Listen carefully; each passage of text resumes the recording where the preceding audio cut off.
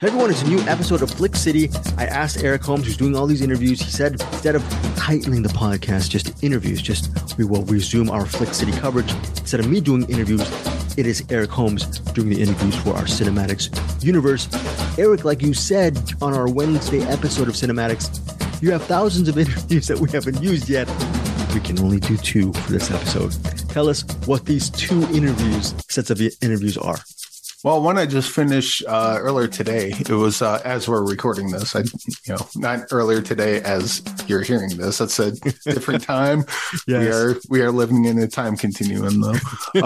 But I was with writer-director Stephen Ascher. He did a short film called Looking Forward, and it's kind of a video essay, kind of. And it's hard to describe, but basically, I think the main concept is that Stephen Ascher was tooling around with some AI, various AI things that you have online. And at one point, he asked the question of what does humanity's future look like? And then got a response back. Talking to him, this is not how it went, but this is kind of how it comes across of him kind of thinking about the future and kind of, what do you call that?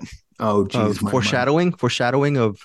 No, kind of like just talking to himself about like what things mean and like self-reflection or a little bit. Yeah, a little bit of that. A little bit of when you just let your mind go. You're kind of brainstorming, just go. Okay.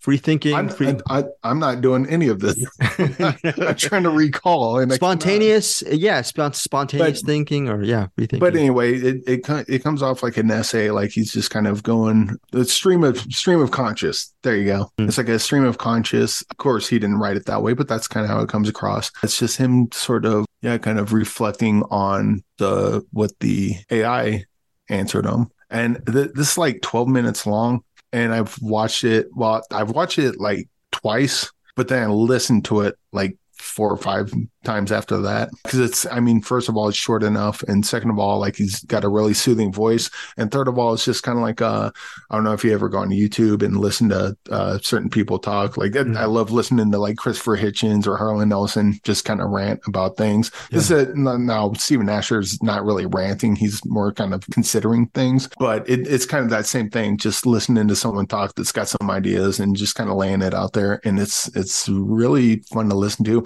Or what kind of sets it apart from stuff like that is that not all the visuals, but most of the visuals are also AI generated. So it adds a bit of surrealness to what the short is. So you hear him talking and doing the stream of conscious thing, but also you get these, like you've seen AI pictures where it's like, you blink at it and it's like, oh yeah, this is a picture. Oh, wait, no. That's kind of, there's something off about that. So it's got a little bit of a surreal nature to the way it is. And it's 12 minutes. Check it out. I think it comes out this weekend. I'm not sure when it comes out. It just played at New York Doc Festival, and I believe it'll be available really soon. Okay, so we'll hopefully provide a link where you can catch Looking Forward and sort of just the official plot synopsis. Quote, with stunning black and white stills, the film examines conflicted emotions through the expressionistic vision of AI. These uncanny AI images serve as a vehicle for traversing time and place, giving the film the aesthetic pull of great science fiction. But in this film, the science fiction is real. Again, that is Looking Forward. 12-minute short interview with Stephen Ascher is coming up right now. But before we get to, actually not right now, but in a couple of seconds, what's the second interview you did, Eric? The next one is with writer-director Terrence Martin, who did a movie called Getaway If You Can. And he previously did a movie called The Donner Party. We talk about both movies during the interview because the interview's pretty long, but Terrence Martin is a cool guy. He was just on the Force 5 podcast, and I believe he'll be on the Middle Class Film Class. This movie is available to rent currently, and it should be on Tubi. Don't know the day. I think towards the beginning of December, it should be on Tubi. But Get Away If You Can, Greg. This is like a movie that normally I do not gravitate towards, but I think you and Bruce would love this one. I don't know if either of you have seen it yet, but this is like a Greg and Bruce movie for sure. This is not an Erica movie, but I still like this a lot. And I think the reason why I like this a lot is that the air quote quiet moments when air quote nothing is happening, it's always pushing the relationship forward. It's always pushing the story forward. And it does it with, I don't want to say silent filmmaking, but like there's dialogue in this. And there's, a good amount of dialogue in it, but there's certain scenes where the characters don't talk to each other and you know everything you need to know about these characters. It's just a really good relationship piece. And at times it seems like it's going to go horror. Doesn't really, but it's just a good movie overall. Okay, and here it is. Check it out. Quote, a tense and intimate relationship drama. Filmmaking duo, like Eric was saying. Terrence Martin and Dominique Braun star in the story of a married couple pushed to the brink during a sailing trip that turns into something else entirely. Again, co-starring Ed Harris, out, available where you rent, purchase movies. So check it out. We'll provide a link for that as well. Yes, sir. Should be noted that Dominique Braun is also the co-writer and director. She was not there for the interview, but I believe Terrence and Dominique are husband and wife. Okay, cool. And then, of course, you got Ed Harris showing up in flashbacks, and who didn't love Ed Harris, right? Yeah, that's very, very cool. Okay, so again, get away if you can. The interview with Terrence Martin is coming up shortly as well. So again, Stephen Ascher, right? Eric Holmes, Stephen Ascher? Yep. Stephen Ascher for Looking Forward, and Terrence Martin for Get Away If You Can. All that information will be provided in our Cinematics show notes. Also, before we go, I've been doing some work on our Cinematics YouTube channel. It's been an on and off thing since I think 2015 or 2016. Now, the cool thing about it is YouTube now pulls the RSS feed links. So if you want to actually listen to our Cinematics podcast by not using Amazon Music or Apple Podcasts or Spotify or Podcatcher, whatever you use, you can go to your YouTube app, look up Cinematics, subscribe to our YouTube channel, and our podcast feed will pop up and you can listen to our audio feed that way. So that's it. I know, Eric, you occasionally use YouTube, especially I remember during the early days of Movie Mainline and Find Your Film, you were purchasing movies to rent on YouTube. Do you still do that? Do you still purchase? Oh, yeah. Okay. You still do that. Well, because I got I got my card linked to it. So if it's streaming on YouTube or available to rent, it's much easier to go through that than it is Amazon. Okay. Eric, I've been doing interviews since 91, so I still like doing interviews. You've been doing interviews last 2.5 years, I'm assuming, Eric? You still okay with the interview stuff? You're still prime and ready to interview? You're okay with that? I like doing them in the moment, and then when I think back on it, I'm like, I'm such an idiot. Why did I ask that question? Why didn't I ask this? So it's just like constant second guessing myself. But the people I get to talk to are all cool. The PR people do great work, and they're good to kind of like I don't get to talk to them long after the interview's over. But yeah, it's good people around. I haven't had a bad experience yet. Yeah. In fact, my one bad experience was my own mess up, and the director was a talker and saved that interview. So that's thank him for that. Yes. So again, Cinematics YouTube channel. A lot of Eric's interviews will be there. I'm trying to grow our Cinematics universe in that YouTube channel, and so a lot of that stuff. There's still a lot of interviews that Eric has done that I haven't uploaded as of yet. There's going to be My Heart Can't Beat Unless You Tell It To is coming up. There's a whole bunch of other stuff coming down the pike. There's a possible, I don't know if it's going to happen, but we'll see if the interviews get corrected. Cabbage Patch Kids, probably worst case scenario. We'll talk about it on Cinematics, right? Great, interesting Cabbage Patch documentary. Anything else off the top of your head that you might have? In about a half hour, I'll be talking to the director of Due Justice. That's coming out next week. Okay. $1 Billion Baby. I'm supposed to do that tomorrow. That was earlier today, but it had to be rescheduled for tomorrow as of recording. Obviously, we're living in a time loop. But we got some good ones coming up. So I'm pretty excited about it. And as of this recording, I forgot, Eric in 45 minutes has an interview. Have a good time prepping. We will see you next week. Thank you, Eric Holmes, for all your work. And of course, we love you too, Bruce Berkey. We love everyone. Thank you guys for listening to Cinematics. Is there a way to sign off for our Flick City pod? Do you want to do a branded sign off right off the top? Hey guys, how'd you like them apples? Okay, we're gonna work on it next week, guys. We'll see. We'll workshop it a bit. we're gonna workshop it. Eric has an interview to prep for, and hope you guys get some value added stuff from these interviews. Take care, guys. Talk to you soon. Well, I'm here with Stephen Ascher, the writer and director of Looking Forward. This is very strange. It's like it was described as a video essay. Definitely feels that. The images are, not all, but most of the images are AI generated, which adds a really surreal. So the way you had the short, it seems like a stream of consciousness or a stream of thought. Mm-hmm. And then with the AI images, it adds a really surreal kind of feel to it. Where did the whole concept of this come from? Well, the project kind of got its start. I discovered this amazing book called The Third Reich of Dreams, which was written by a researcher in Germany in 1933. She was having, Charlotte Barrett was having nightmares about Hitler's rise to power. And she thought it would be interesting to interview other people about their dreams during this time. It was an incredibly powerful book, and people were kind of processing what Hitler meant even before the worst had happened, subconsciously in their dreams. So I started trying to get the rights to the book and experimenting with AI imagery as a way to kind of capture dreamlike analogs to what was going on. AI is this incredible tool where you can type in text prompts and then get images. And at the time that I was doing it, the algorithm was more primitive than it is now. And so what was coming out were these images that had errors in them that were actually fascinating and very expressionistic. Faces are not carefully rendered. Sometimes you would get, bizarre errors like 3 arms, but other times you'd get these just really fascinating things like I asked for 2 men wearing fedoras in a room in 1930 talking on a phone, because that was one of the dreams. And it rendered, and in the afternoon light, which you can also specify the quality of the image. And it rendered this amazing shot of these 2 guys in fedoras, almost a Hopper-like painting.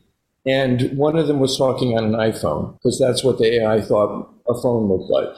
So I saw a lot of potential in this tool. And as it turned out, I couldn't get rights to that book. But I then pivoted because I was thinking about how resonant, the reason the Hitler theme had been so resonant is so much about what was going on in our own country, about how institutions were being undermined and, democratic principles were being undermined in plain sight, and people were acting like it was no big deal, or a lot of people were. So I started to think about the kinds of threats that we're all under, and the ones that we pay attention to and the ones that we ignore. Like everyone else, we had all gone through the pandemic and the lockdown and isolation, and both feeling fearful about the future and cut off from the rest of society and kind of wondering what the future meant. I'd always thought of myself as an optimist, but I was beginning to wonder if that was right, and if I still did, or if that was actually a useful way to think about what was going on in the world. So I ended up making a much more personal film about my own thoughts about, both the future and history, and how do we deal with all the things that,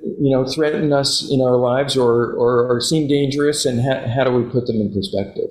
I mean, this is definitely a pessimistic thought, but when humans have often not worked in our own best interests, so you wonder, like, if we're heading towards danger, towards our own self-destruction, and then we continue. You mentioned the boiling the frog sort of thing. Maybe our species deserves to be self-eradicated. Right. Well, everyone always uses that cliche of, frogs in boiling water, that they will stay until they die, which I think is funny, because I think if you put a frog in water at all, it will probably hop out anyway. Yeah. But, just that sense that we don't see what's really going on. There are a lot of things that have been going on and continue to go on that are very dangerous, and people, they want to go about their lives, or they don't really think about that. On the other hand, part of the message of the film as you go through it is that, that's not a way you can live, being in constant fear and vigilance. And so there has to be another way to kind of integrate this into your life. And I don't want to, kind of give away the arc of the film too much, but it's not a film without hope or without a sense of how to package some of those threats and fears into something that makes sense within a person's life.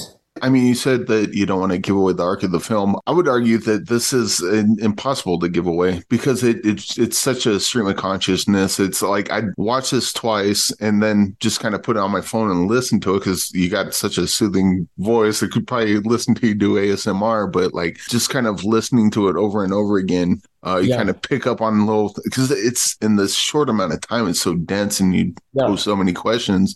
Like, what's the writing process of this like? Like, is it stream of consciousness? Like, you just wrote it down and it's like, yep, that probably got to change these couple words, but otherwise it's good. Or did it take a while to kind of? Right. It's interesting. I mean, one of the things I'm really loving in the people that have seen the film, almost everybody says, I had to watch it twice or more than twice, or I keep coming back to it. And that's incredibly wonderful. I mean, there's a lot to unpack in the film. And so the process was, thinking about different, it's broken into chapters and thinking about the different chapters. An important chapter also is my own family's history. My grandfather was born in Ukraine and they had to escape pogroms because Jews were being killed, and fortunately my family got out alive. Everybody else in this town died either in the pogrom or in the Holocaust. My family story was another one of those chapters, and I would write things and narrate them and create imagery to support that. And I worked on it for 4 months or so, pretty much in isolation, not sure if it was a film or not, and kind of feeling like maybe it wouldn't make sense to other people. And then I brought it to my wife Jeannie, who's also my film partner, and said, do you think this is a thing? Do you think does this make sense or scan? And it really did, and she found it very moving and deep, and that was an incredible encouragement to me to keep going and refining. So it isn't stream of consciousness in the sense that it all came out at the same time. It's lots of iterations and hearing what, showing it to a few trusted friends and seeing what made sense or what didn't. Another thing that's been really interesting to me is that these images are meant to be very, I use the word expressionistic, but, full of stimulating you in different ways. And some people find them really disturbing. Some people find them really fascinating, sometimes in combination. So kind of working with those and creating new images, because, if anybody has ever tried using AI, generative AI, it's a very back and forth iterative process. You put in a prompt, you tell it you want it to look like a certain way, you get an image, and then you say, okay, don't do this, change the date, change what they're wearing, change their position, and you go back and forth. So it often takes many iterations to get the image that you like. So at the beginning of this, you ask the AI a question about the future, and then it answers it, and then that seems to be the kind of where the short goes. Yeah. Is there a version of this where the AI just says there's flying unicorns and everything's made out of peanut butter? It's like, oh, this is going to be a very strange short. Right. Well, I was already thinking about those very issues. So when I asked the AI, what are the things we had to worry about? And it came back with exactly the things I was thinking about. I knew I was onto something. And it not only came back with the threats of climate change and threats to democracy, technology, including AI, and then I love that it decided to finish off its list of threats, which was even longer than that, and then it said, "But stay optimistic," as advice to me, like yes, it looks like the world is going to hell, but don't worry about it too much. You'll be dead. You won't be alive. Yes, exactly. Do you have like any ambitions to? Because I think the concept of this is really neat. Of just using the way you use AI, asking AI a question, and then just kind of leaning into that and just going. Like I could see this as like a YouTube series. Like there's a Melody Sheep. They have these great CGI images, and they're mostly like asking questions about the universe and using that. Like I could see like a YouTube sort of thing like this just going forward. Interesting. I mean, there certainly are ways to expand it. I think one of the things that works in this film is it's short, it's densely packed. And I kind of also thought about the narration, not so much as straight ahead narration, as almost as kind of prose poetry or song lyrics, that it's very distilled and kind of suggestive, and it leaves it to the viewer to see how it works in their lives. And people have really responded strongly that it resonates for how they're feeling about their own life. So yes, it could go further. I mean, one of the things that's interesting about the AI image generation algorithm is it's gotten better in the sense that it's more realistic. So the images are now, they're not as kind of fun and interesting. And there's also this concept of the uncanny valley where when things get pretty realistic, but just not quite right, that they just make you uncomfortable. And the more recent stuff I've tried with the newer algorithms, it looks more like real people, but it's also not, it's like a kind of flat animation, not interesting. The hands are usually a dead giveaway too, because they usually look like wrong number of fingers. And, Yeah, someone did like an AI thing of the women going crazy over pumpkin spice. It was just like a murder of pumpkins. It was insane to look at. But the images looked damn near real, but like the faces were like a little hyper expressionistic and hands were messed up. So like the image that you have as your background right now, like if you just move your head over just a little bit, you can see this guy. So I asked for a guy sitting in a window with giant windows looking out, and it made this incredibly beautiful, almost sculptural guy there. It kind of reminds me, there was an illustrator, Folon, who used to do a lot of New Yorker covers. Just really beautiful imagery, beautiful art. It's harder to get that stuff now. Yeah, ask everyone this. I ask you the same. We have a What's in the Box segment where we put in lesser seen movies that you think deserve more eyeballs on them, but also I want to get like a feature length, but since you're working in shorts, maybe you put a short in there as well. A lesser, so there's so we do all sorts of feature documentaries and dramas and stuff. A short that I absolutely love is a film called Undressing My Mother, which I believe is now available on Vimeo. Ken Wardrop did it. And it's a film with his mother that is just incredibly sensitive and lyrical, and you would think couldn't be done because it's partly about his mom taking a bath without her clothes on. But it's a really lovely film. This was playing at Doc in NYC. Yes, it is at Doc NYC. It premieres on Thursday, and it will be available online. And if you go to our website, which is, you can just go to lookingforwardfilm.com, and that will take you to links to where you can watch it online. And as we go forward, it will be available in other platforms, and that's where you'll be able to find it. Lookingforwardfilm.com. Yeah, I'm really curious and also with shorts they're easy to recommend because it's like it's 12 minutes, just check it out. But I'm really curious to see what other people think of this because it's very interesting. I need to find time to smoke a bunch of weed and watch this because I think I'm going to get something completely different. One thing that has been great is when we send it to people, and almost always they come back with, "Can I send it to some other people?" So it's taking on its own kind of virality. People want to share it with other people and talk about it with them and see how they feel about it. So that's been really, really lovely. Well, it was a really great short and definitely got me thinking. And thank you, C, for joining me today. And look forward to seeing what else you have and check that out in the future as well. Terrific.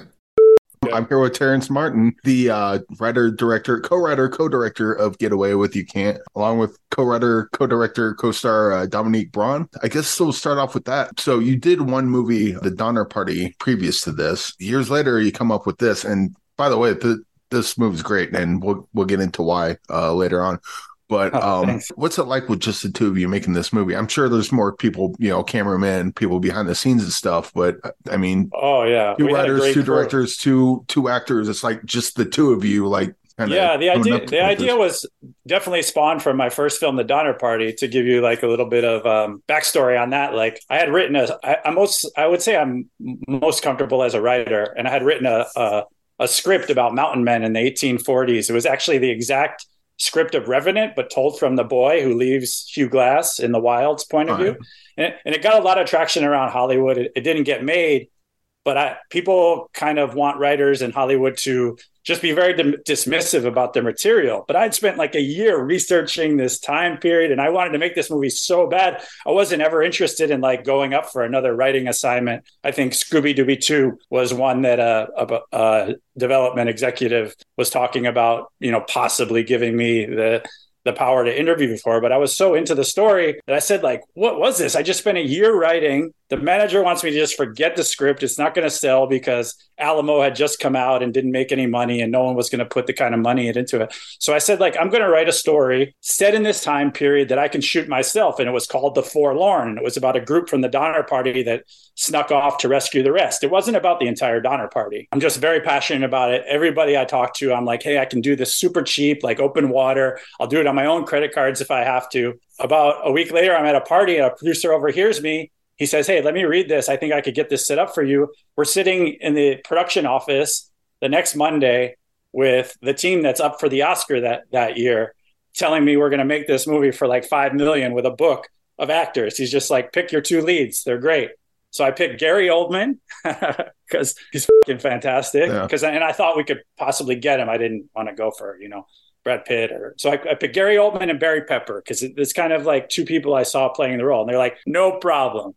Boom, send it out. Both want to do the movie. Love the script. I'm like, oh my God, my Hollywood dream is coming true. But a year passed. They didn't commit the money to the project. And I finally told my producer, I'm like, hey, man, I'm just going to do this, act in it myself, do it non-SAG. And he said, no, I'll get you $200,000. So we were lucky enough to have Crispin Glover step up because he was going to play another character into the lead. And my friend Joey Clayne Crawford, who you guys know, I think you've interviewed him, to play the other lead. But to get that $100,000, I had to give up Final Cut, which I thought, hey, my producer's pretty cool. Like, of course, he's going to let me take the lead when it comes to editing the film. I wrote the story. All the actors want to do it because of my script. But as soon as we finished, he just said, hey, get out of here, and like went into a shell of only he could make the editing decisions. And it was like having your baby like ripped apart in front of you. I mean, I never had so much creative pain in my life because I had put everything into this. It wasn't like I was getting paid a ton of money. The whole payment of the movie was that I got to tell my story. So he managed to put together the movie that it is. And I'm happy when people like it because I do think the performances are right.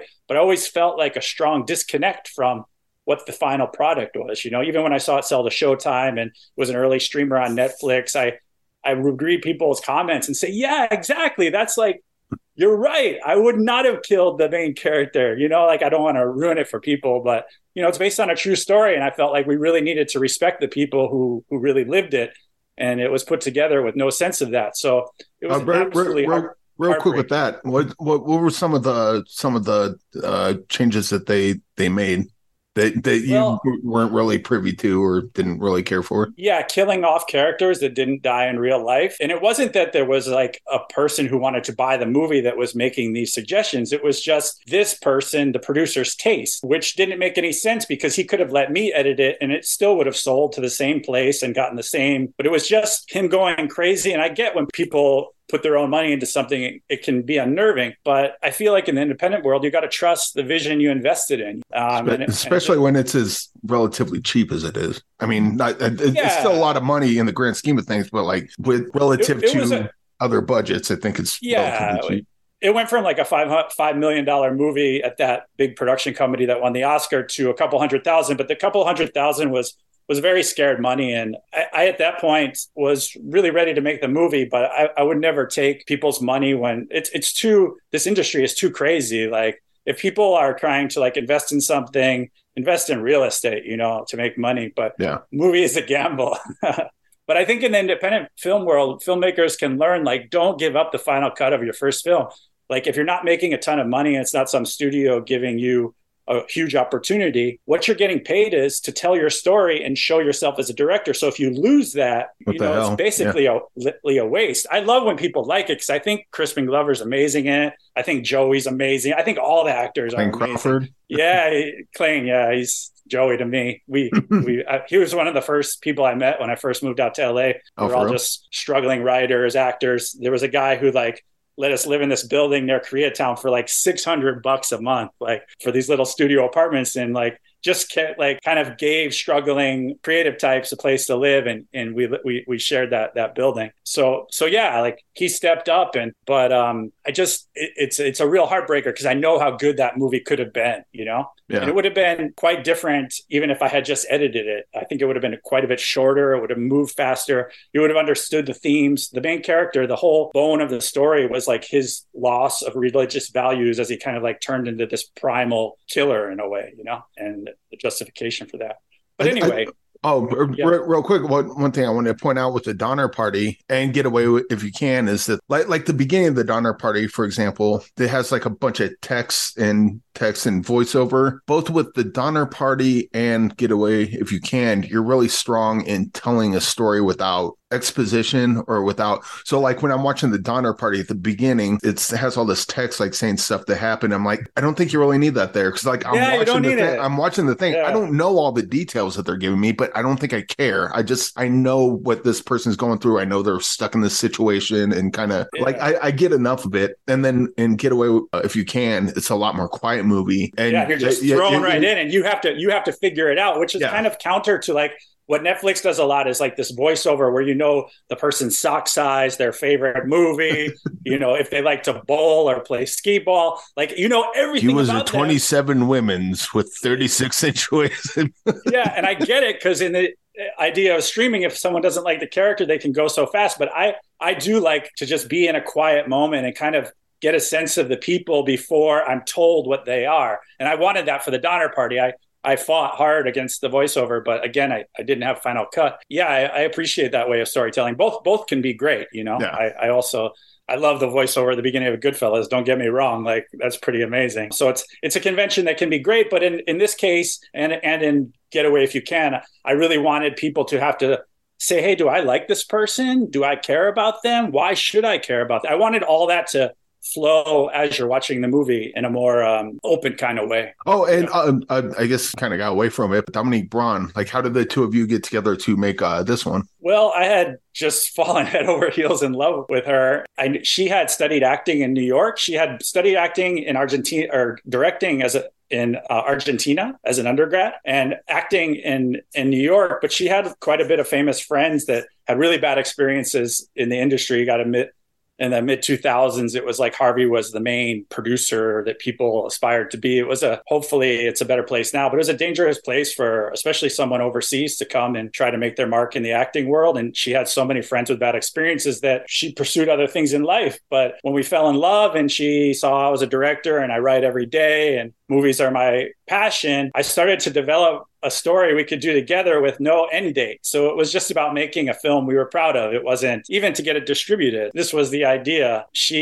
When I knew I was going to marry her, we took a trip to Chile and Argentina. And I said, hey, you know, there's this island that Robinson Crusoe, the book, is based on the experience of the sailor on this island. Like, what do you say we just go there on a vacation for a couple of weeks, but bring a film crew and kind of develop the start of this movie? And that's all the island footage you see. All right. So it was very experimental. Like that boat scene where we're fighting was the first thing we shot. So we used that as the catalyst for the next scene. It wasn't like I was just locked into like one piece of text to be the movie, which is another unfortunate part about filmmaking. Yeah, of course, like a great script can turn into a great movie, but when you're on a low budget and you're dependent on the script too much, sometimes it can be a huge letdown because you're not able to capture. You don't have the money or the time to capture the depth that was on the page. So in our case, we're basically like riffing off one scene to another. We had a framework, and it was a joyous way to make a film, but in the end took 7 years. That more had to do with waiting on our actors and Ed Harris and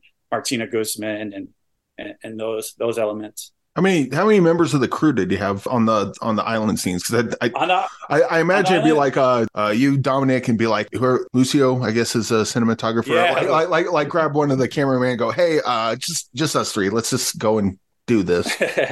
Well, Lucio, an assistant for the camera because you need someone to pull focus. Right. I wanted to bring an editor because I wanted to be seeing how it was put together as we were going. We didn't do that on the first one, and you're just so overwhelmed by footage that I like to make films now like that you're at least assembling it as you go, and you can watch and think about maybe go reshoot a scene if you didn't get the tone right. So I brought an editor and then a one-man sound machine. So who was really, really talented. He held the boom and operated all the sound just with a chest package. It was definitely a run and gun type operation.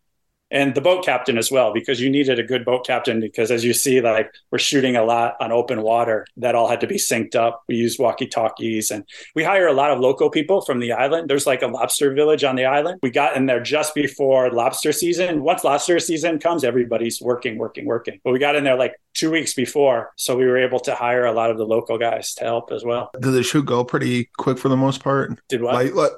Like with such a small crew, did the shoot go pretty quick, or did you have any trouble? Yeah, I mean, we knew we had, like, I think, what was it? We had 3 weeks. So for an independent film, that was more. I had 12 shooting days on the Donner Party, and that's a SAG production with limited hours. So for me, it was like we had all the time in the world, like, plus we didn't like have to nail a perfectly written script, we were riffing. So I thought it was amazing, like, I thought that time period was way easier than like when we had Ed. We had a very limited time. So I would go to his house and work on the lines with him, and I would try to get in as much prep as I could, because that was when we had to go union SAG, which adds quite a bit to the budget. And with his busy schedule, he was kind enough to give us days, but I would have liked another week with him to really, really explore his character. I mean, his character was pretty. I thought his character was pretty good in that. Well, he was, for the amount of time we shot. He was an a-hole for sure, but like it was, he played an a-hole well in that. Yeah,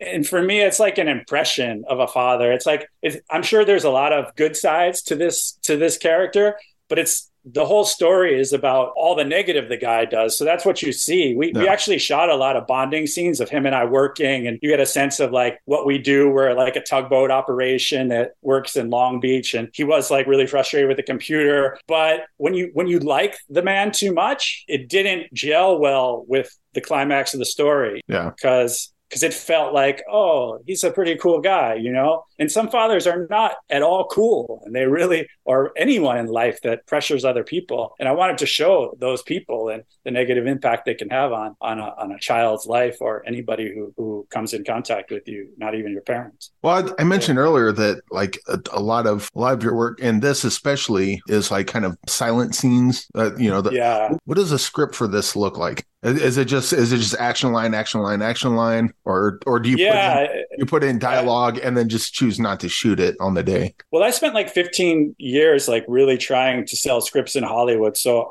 I think part of this movie is me frustrated with that process. So I started this with like a loose framework. I knew some of the beats I wanted to get to, but I didn't tie it into dialogue to get there, because I knew my wife, Dominique, was so good at improvisation that we were going to find the scene and then it would lead to the next scene. So we had 40 scenes in a certain arc to them, but with no dialogue. But then when it came to Ed, I went and did this process with him beforehand, like improvised, and we kind of came up with stuff. And then I scripted it out because I only had such a limited time frame. Yeah. I didn't want it just to be like, we got one scene, because with this process, you got to give a lot of time and a lot of shooting. I think I didn't know beforehand, but it's very similar to the way Terrence Malick shoots his films. Like, everything's really open. I've heard about that. Yeah, I read a report actually after we made Donner Party about an actor who worked on one of his sets, and I was like, he's even more extreme than me. Like, sometimes he doesn't even have a framework. He'll just give like an actor like a little note card that says, try to make that guy laugh, and that will be the whole day of shooting. They'll just keep, he's earned the money and the time for that. But I know on the next one, I want to be a bit more formal and maybe even like go like Hitchcock style and storyboard everything out beforehand. But it was really a fun way to make a film. I really felt good about it, because there's no wrong answers when you're doing it that way. You're just discovering, and that's a fun process. Well, also, like, one of the great things about this story here, and I suppose we can talk about it, but like it seems like the story that we're watching is not the story you're telling. Like them trapped on the boat's not them trapped in the boat. That's them trapped in the relationship. And then she goes away to the island. She's free, but still trapped in a way. And then there's, and so there's a lot of double entendre, double meaning metaphor in here. How much of that was preconceived, and how much of that was kind of like you say, when you find stuff while you're shooting, and how much of this was like editing and go, oh, you know what, this kind of works. I think that was a huge part of the conception of the movie. We had she had been in a previous marriage, and we had a lot of friends that did not seem happy in their marriage. And in a way, we wanted to like see if there was anything that they could ever get to bring out that happiness. So when people see the movie, sometimes they're like, whoa, like, you guys must not get along in real life. And it couldn't be further from the truth. We get along great, but we're playing characters that are really at a rough patch. Most love stories begin, they meet, they fall in love. There's some trauma, they fall back in love. But we wanted to like throw two characters who are like right about ready to divorce, you know, and to see if there was any way and structure it like a thriller. I'm really playing with the thriller genre, right? Like when you get into the movie, you think, oh shit, like anything could happen, I hope, you know, like murder. I even introduce a gun, which is like I know the rule, of course, if you introduce a gun, it's supposed to go off, but maybe it is, maybe it isn't. It is called Get Away If You Can.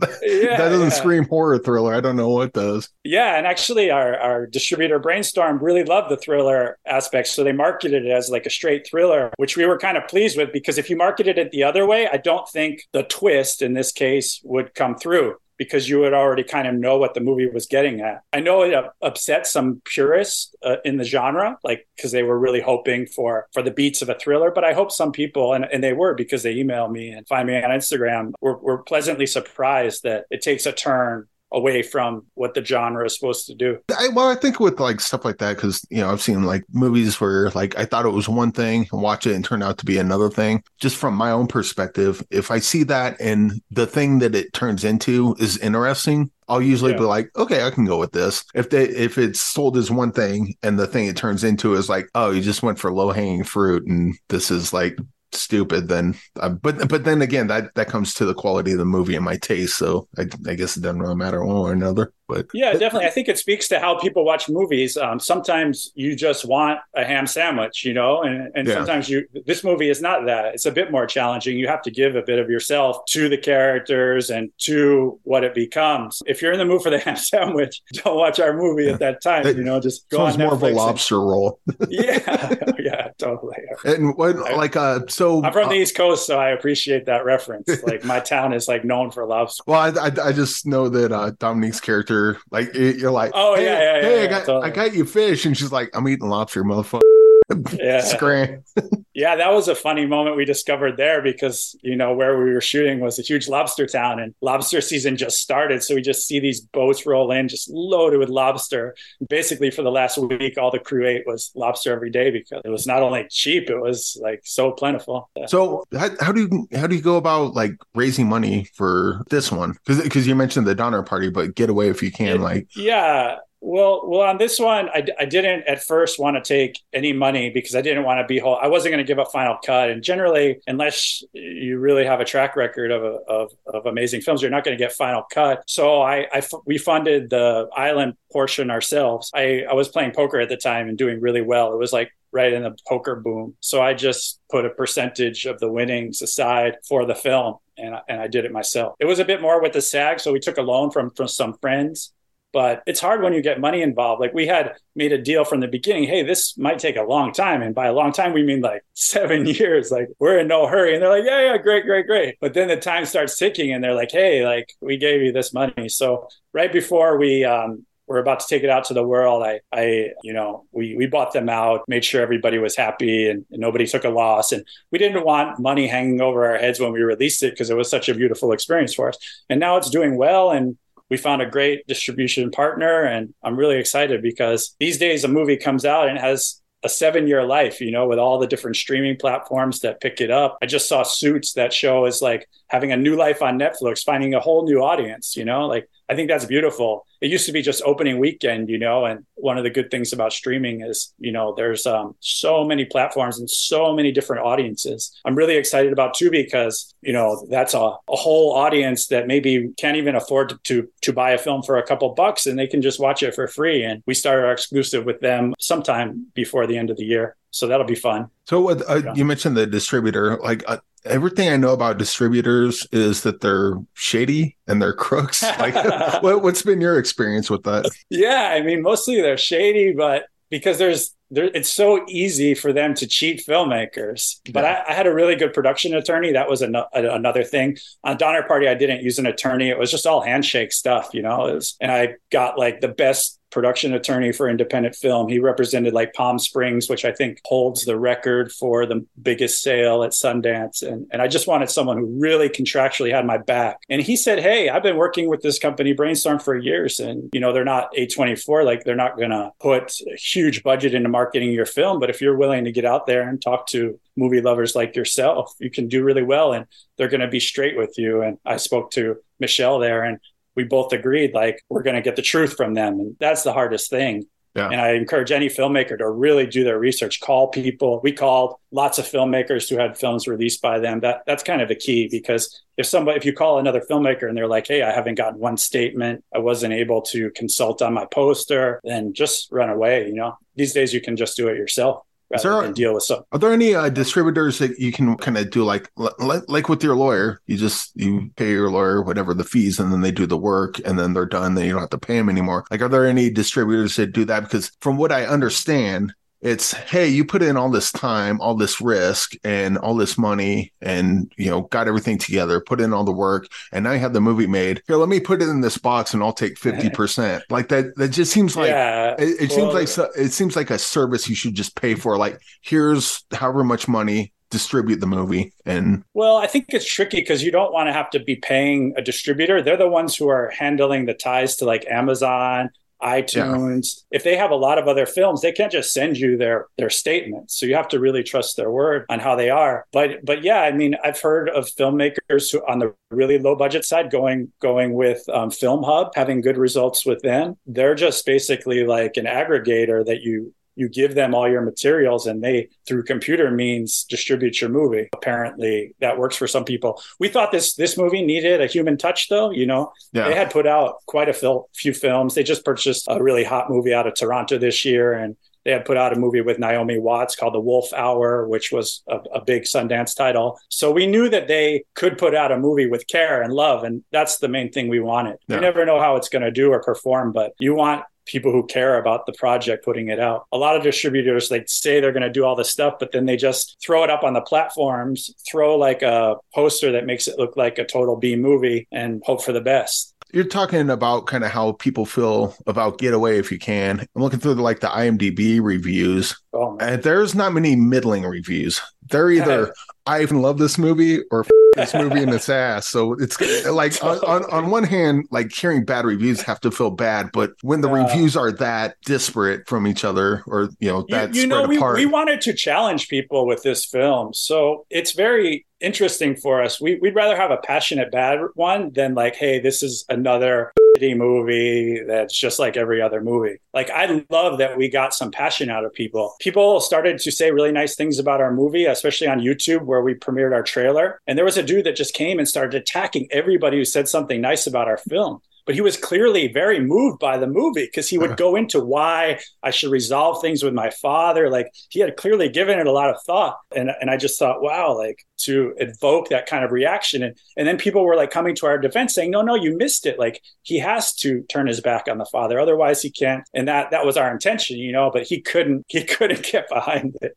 So actually, yeah, like, it probably touched him more deeply than he realizes. I think so. And maybe later he realized, okay, cool. Like, if the movie gave me this much fire, like, it's got to be worth something. I've always felt like even if I didn't love all the artistic choices in a movie, if it made me think, it was a successful movie. I tested movies for years for the studios. I would get like Harry Potter when it was a rough cut and go to Chicago and recruit an audience. And I found that audience members, their first reaction to a movie, sometimes if it's hard or challenging, they say bad, but they don't mean bad. They just mean like, I don't know how to process this. Yeah. So it takes a bit. Kubrick's films were like that. Look, man, 2001, when it came out, got bad reviews. Like, for me, that movie is like the most rewatchable movie in history. I could watch that movie, and I'm not a huge rewatcher of movies, but I rewatch 2001 once a year because I see something different or beautiful or, oh, wow, he means this. There's an ambiguity to it, which I hope our movie shares, at least the ambiguity part. I'm not going to compare at all our film to 2001. But Mother is another one. Did you see this movie? I love Mother. I love it too. Yeah. I saw Mother in the theater, and I was sitting in the back left where I normally do. Is the movie, because I wasn't quite sure what to expect. I knew it was Darren Aronofsky, so I'm watching the movie, and then as the movie's going, I'm starting to like eyeball the people down in front, and then the movie gets done, and people get up and are like, "What the hell was that?" I don't. All pissed off. Well, yeah, I'm mostly confounded, but.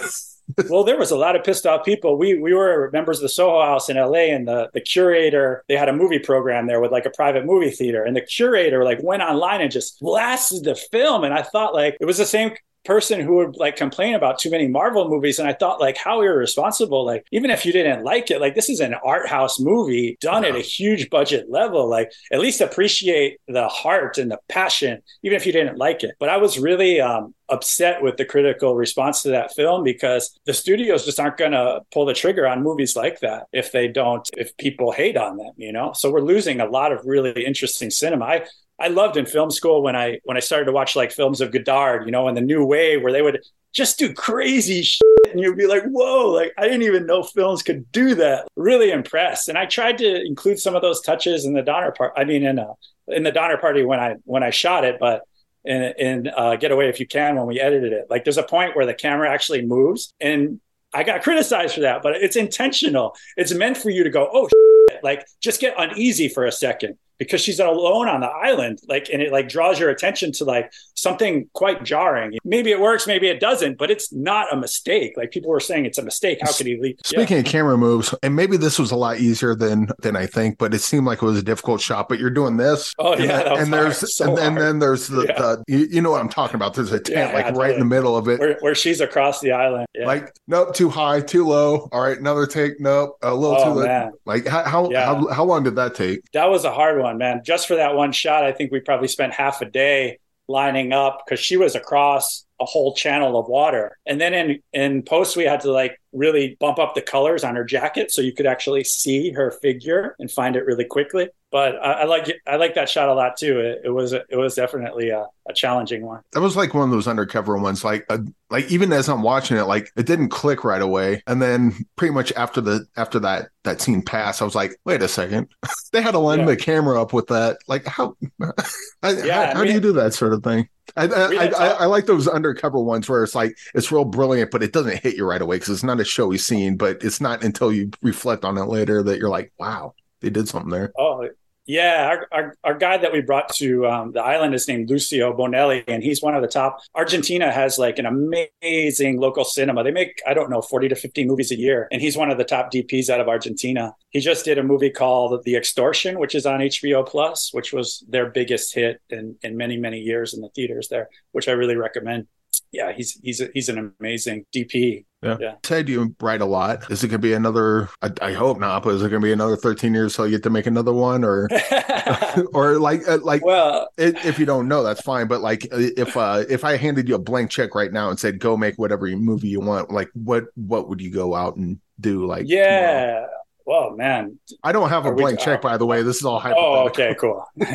Yeah, I would make another movie with Dominique as the star. I wrote a script about kind of going to a fertility clinic in like 20 years' time, and the company's kind of nefarious and that process gone wrong. I see that idea kind of popping up more, but I wrote it many years ago, but I thought she would be amazing about this woman that gets this kind of baby inside her. But I saw like American Horror Story is doing that, and there's a movie called The Pod that just came out kind of about that. But my take is more akin to Rosemary's Baby on it. So that would be my number one go-to if I got like a decent budget for a film right now. But basically I've been focusing on a novel for the last many years. Yeah. Oliver Stone wanted to do a movie version of an early version of it. It's not the same thing it is now, but it's definitely my piece of writing that's attracted the most attention in Hollywood. And it really needed to be a novel, not a script, because it's just a long, deep story about fathers and sons in 1969 and the Vietnam War and the nature of man and war. And I'm a surfer, so they're all surfers, and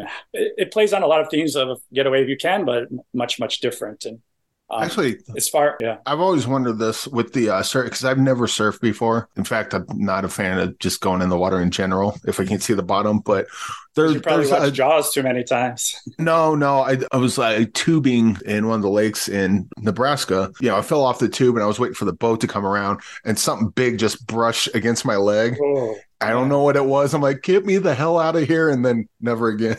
Yeah. I mean, it's probably like a catfish or something, but yeah. Luckily, I grew up like my front lawn. I grew up in this teeny little house, like in West Haven, Connecticut, right on the Long Island Sound. So my front yard was just beach and water. So it's like as natural to me as anything. Oh, but the water. Yeah. What was your question? What I wanted to ask was the surfing. It has like a real spiritual aspect to it, but I've never seen that. I've never seen that. I guess I kind of saw it portrayed in the Point Break remake. Because there was a way they kind of explained it. I'm like, okay, I think I get it. But like, as someone who surfs, like, can you kind of explain what that kind of feeling is? Point Break kind of confuses it with adrenaline, which is part of the surfing experience, but it's not the whole thing. Like, there are guys who ride like those giant waves, like the 100-foot wave series. I don't know if you saw that on HBO. Those guys are adrenaline junkies. They get the pleasure of surfing. I just like riding waves, even if they're small. Like, you kind of lose yourself. You lose all. It's like a drug experience in a way, but very healthy. You know, you just become blank of mind and you're just cruising. And then you're like, whoa, that just happened. But you're never thinking about your responsibilities or what you have to do. The surf, riding a wave lasts maybe like a minute tops if it's a super long wave, but you just come out completely cleansed. Like, that's why I think surfers get this reputation of being like all spicolied out. Because when you get out of the water, it's like you're really stoned. You're just like, oh, yeah, cool, man. Are you trying to snap back into reality?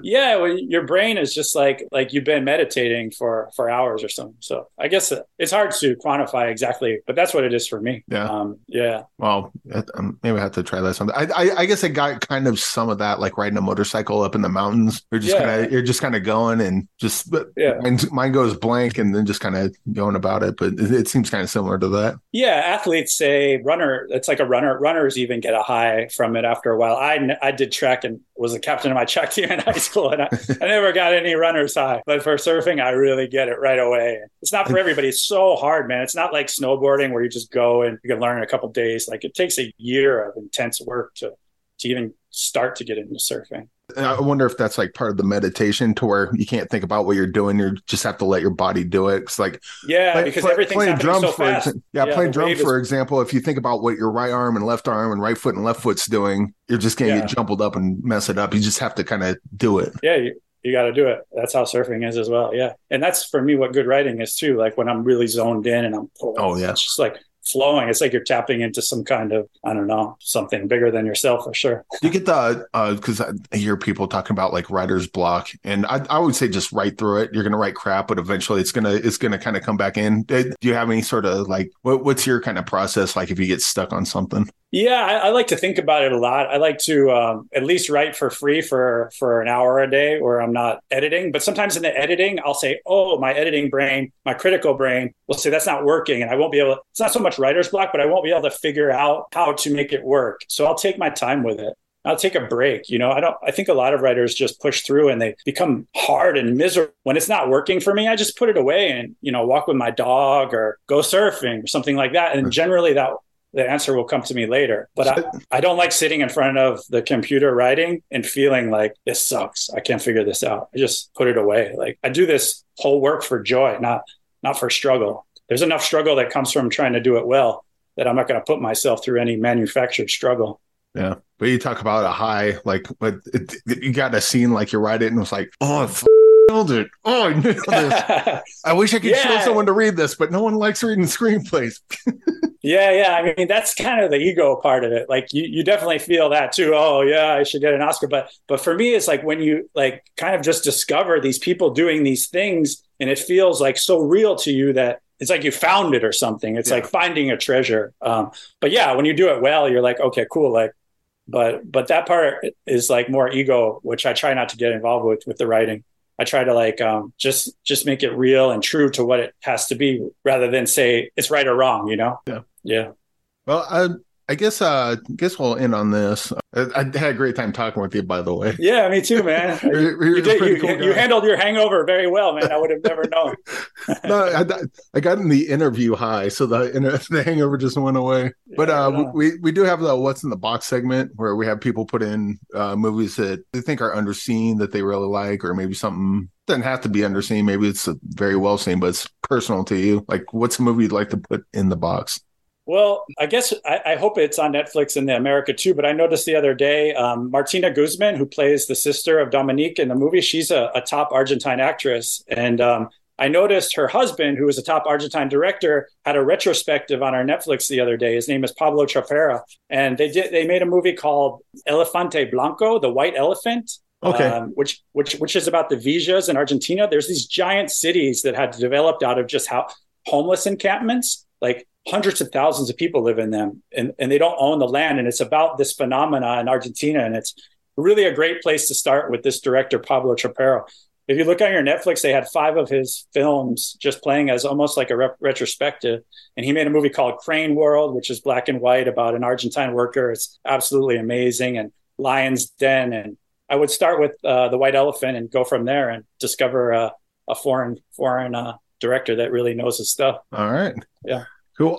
One last thing. I meant to ask this earlier, but we got so wrapped up in other stuff. There's a full frontal scene. Is that all you? Yeah. All but right. Congratulations. No, but the idea, it's funny you ask about that. It's kind of a spoiler warning, I guess, for people who haven't seen it. But I don't know about you, but when I would see sexual movies when I was younger, and it would look like the actor like just came out of a cold bath. You know what I mean? Yeah. There was no charge, no nothing. Like, and we did not want that. We wanted it to feel like a really charged up moment. And I think maybe because of the fear of the X, that's why it was. Like, you have to be careful with that idea. But that was the idea, is it like felt very believable. And I hope it did. We've gotten a lot of comments that said it. Like one reviewer was just obsessed with whether it was real sex or not. Like we did an interview with him. Well, whether it was or not, it certainly felt that way. Like the intimacy and the sexiness and like the desires all kind of come through in ways that usually it feels titillating in other movies, but it feels more realistic, which I guess could be titillating, but it's definitely realistic. Well, yeah, I think of it like, you know, when you watch those films when you're young about like tribal New Guinea or the Amazonian people, and they would be naked, but it felt very real and good. It didn't feel exploitative. When you watch sex scenes on most movies, like the camera moves super slow and the skin is glistening and the backlight and the smoke coming. Yeah. The saxophone music in the back. Yeah, it wasn't. We didn't want that at all, you know. I would like to kind of, maybe someone does like a supercut of this with all the sex scenes with like MacGruber sax music in the background. Yeah, it could be a thing, I guess. But I'd be fine with that. Anyway, Terrence, thank you for joining me today, and come back on anytime. I'd love to talk to you again, and let us know if you got anything else coming up in the future, because we'd like to see it. Right on, man. I appreciate your helping film and talking about it every week. Well, with this one, it's easy. It's like if I watch it, it was like, oh no. Yeah, I imagine that must be tough. I had to do that once, and it wasn't fun. But I mean that's kind of like a part of just reviewing movies, I guess. But yeah, I noticed if I don't like something, I like to try to at least figure out who would, because it's like, this one's not for me. Unless the movie's like unless I think the movie's irresponsible, then I know as a filmmaker, I'd rather have someone say from the beginning, "Hey, man, I had issues with your film. Can we talk about that?" Yeah, and I might say, "Yeah, sure." Like, as long as it's like a good-spirited conversation. I think Mark Maron does a good job of, you can kind of tell when he doesn't like the product that the person came on, because he'll kind of say, "So what are we trying to say with this?" You know, there's a way to say it without being hurtful to the person, because it's all subjective, right? Yeah. Like, but also like the hey, I hated your movie. Want to talk? Yeah, sure. But also like when I'm doing, or just don't talk to people when you hate their movie. You know, that's another strategy too. It's like, hey man, like I'm going to pass on the interview. It's just I didn't really connect to the film, but thanks. Well, most of the interviews we do are different than this one, because this one was just me, Jason from Force 5 podcast. Listen to that, by the way. Yeah, stuff. We're doing the top 5 Stuck in Nature films, and that comes out in early November. Oh, nice. Yeah, I look forward to that. He's a good guy too, but like this is a little different than most, because like most of the time I do interviews, it's to promote the movie. So when I've agreed to the interview, I haven't seen the movie yet, and most of the time, I kind of know someone who's involved or it looks interesting. So I know that I'm probably going to at least think this is okay at the very least. But there was one time where it's like, ugh. Yeah. That was a weird interview because like I don't want to talk like what you were saying, like have that conversation about I didn't like your movie. Let's have this conversation. Couldn't really do that in that because it's more of a promo thing. So you don't want to come out. Sure. Yeah. You can always say, I like the cinematography. That's always the line in LA when you know they didn't like the movie, but they have to say something nice. Wow. Amazing cinematography. The coloring on this movie is fantastic. Yeah, that's awesome. And then you could talk about that blue, that one scene. Just who doesn't like blue? Yeah. Wow, you had actors in this. Yeah. They did some work. Yeah. Cool. Well, I'm gonna let you go, but thanks for joining me today. And sure, man. Yeah, we'll have to do this soon. And if you ever make your way out to Colorado Springs, hit me up and we'll party it up. Right on, buddy. You have a good day. You too.